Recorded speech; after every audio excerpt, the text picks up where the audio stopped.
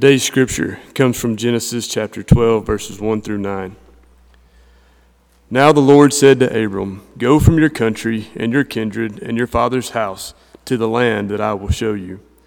I will make of you a great nation, and I will bless you and make your name great, so that you will be a blessing. I will bless those who bless you, and the one who curses you I will curse, and in you all the families of the earth shall be blessed." So Abram went, as the Lord had told him, and Lot went with him. Abram was 75 years old when he departed from Haran.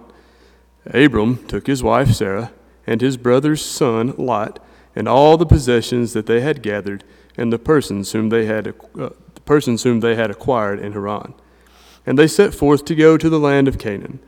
When they had come to the land of Canaan, Abram passed through the land of the place at Shechem, to the oak of Moreh. At that time the Canaanites were in the land.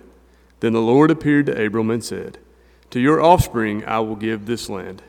So he built there an altar to the Lord, who had appeared to him. From there he moved on to the hill country on the east of Bethel and pitched his tent, with Bethel on the west and Ai on the east. And there he built an altar to the Lord and invoked the name of the Lord. And Abram journeyed on by stages towards the Negeb. The word of God for the people of God. Thanks be to God. Send your word, O Lord, like the rain, falling down upon the earth. Send your word, O Lord, like the rain, falling down upon the earth. You may be seated.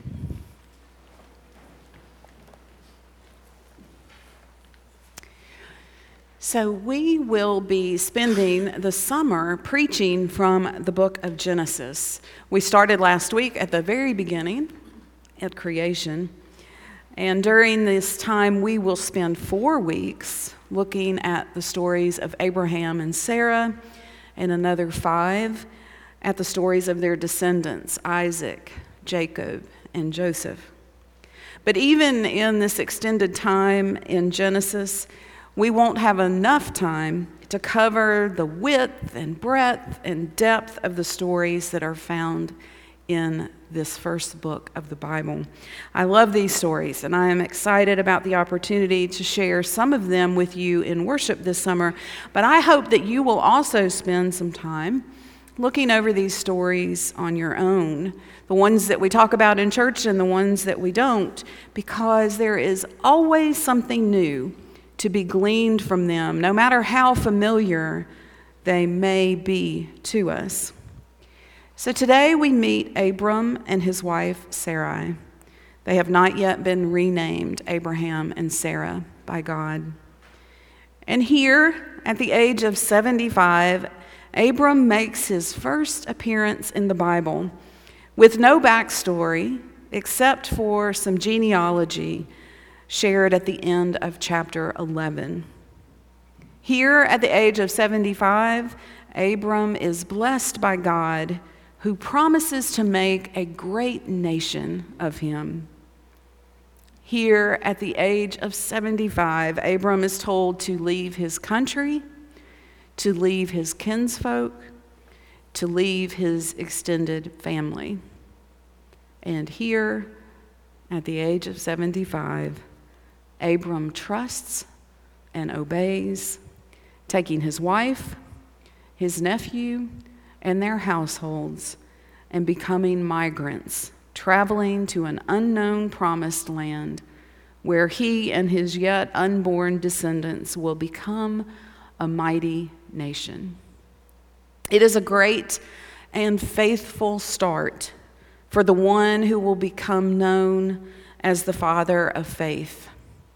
3 faiths, in fact, as he is the shared ancestor of Judaism and Islam, as well as Christianity.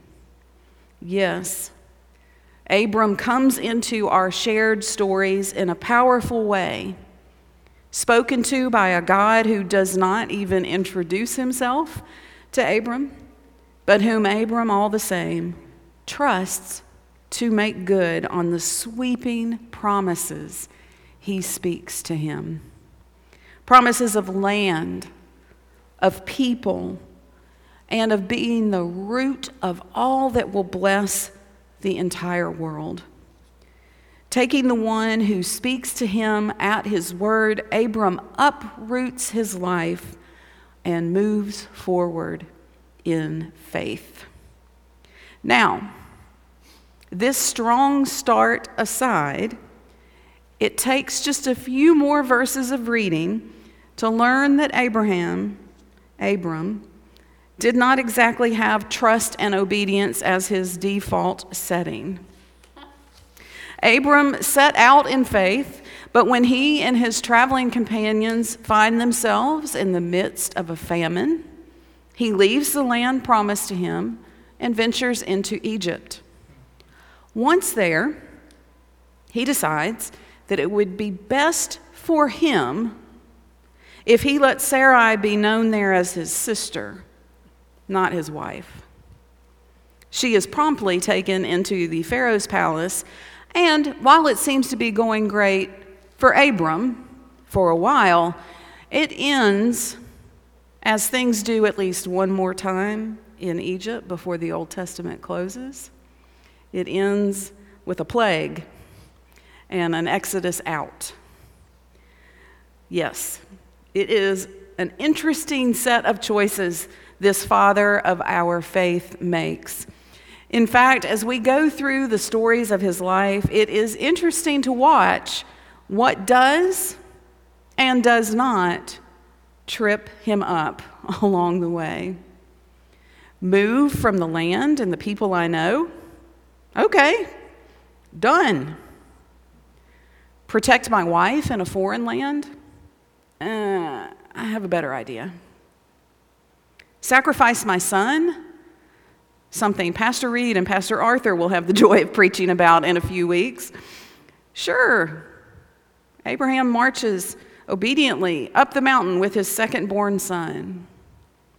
Second-born son because, oh yeah, Abram and Sarai got a little impatient, waiting on Isaac's long-promised arrival. This back and forth, this strength and weakness, this faithfulness and fearfulness, this obedience and wondering, this is what I find most helpful about the stories we read in the Bible. We see in these stories all sorts of called, yet flawed people. Fathers and mothers of our faith like Abraham and Sarah. The one who would be the namesake of the nation Israel, Jacob. Judges like Samson. Kings like David. Prophets, disciples. They are all like us. They are all children of God, called to trust and obey, but prone to stumbling and falling and forgetting who they are and what they are called to do. Just like us. Bruce Feiler, who authored a book on Abraham that I've been looking over a little bit this week, he writes that to be a descendant of Abraham is to glance back at your native land, to peer ahead to your nameless destination, and to wonder, do I have the courage to make the leap? Catholic priest Father John Lyons says in Feiler's book, the lesson of Abraham is that you have to be willing to risk it all. You have to give up everything for God. The bottom line is if you're too comfortable or too secure or too into having control, then you won't be willing to trust God. A life of discipleship, in short, is one full of forks in the road where we have to have a gut check, where we have to decide whether or not we are willing to trust God, willing to take the leap He is asking of us, willing to risk it all for God. Now, trusting God probably won't often look like it did for Abram and Sarai, and in fact, there are definitely aspects of their story that I am quite certain will never play out in the lives of us here today. That said, God can and will find ways to call us out of our comfort zones, our safe places, away from our delusional sense of being in control. He calls us out of these places because his work for us is waiting out in the big, beautiful, wild, unknown world. So what will we decide to do the next time God calls on us with promises of blessing and the ability to transform the world if we would just trust and obey what he asks of us? Will we step out with trust in God, in full obedience to his request? Or will we hang back and decide that we will just continue to do things our own way in our own time? One thing is for sure. If we don't make space for God, if we don't sit still and listen, if we never stop to ask what he wants of us, we will definitely continue to act in our own will, not God's. What blessings do we risk losing when we do that? What blessings will the world never know of if we do not move out in faith when and where and how God sends us? Abram was called at the age of 75 to leave all that he had known because God said it would be good, that he would be blessed, and that the world through him would be blessed. Abram heard and he obeyed. He was not always flawless along the way, but God was. May we be the people who listen for our Father's voice and who do our best to trust and obey. People who move into the world in the power of the Holy Spirit and with the transforming truth of the gospel of Jesus Christ in our hearts and on our lips, and as the motivating, loving power behind all of our deeds. To the God of Abram and Sarai be all the glory forever and ever. Amen. Let us pray. Gracious God, we thank you for the stories that we find in your word, the stories that challenge us to be a trusting people, to listen to you, to obey, and to receive the great blessings and be a blessing to the world when we do so. And we thank you that your word shares with us all of the victories and the struggles that your people have, because we are just like them, Lord.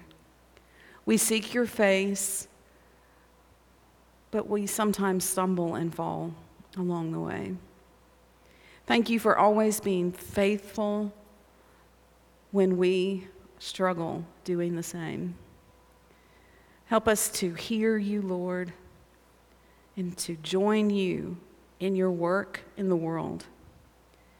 May your name be glorified forever. In Jesus' name we pray. Amen.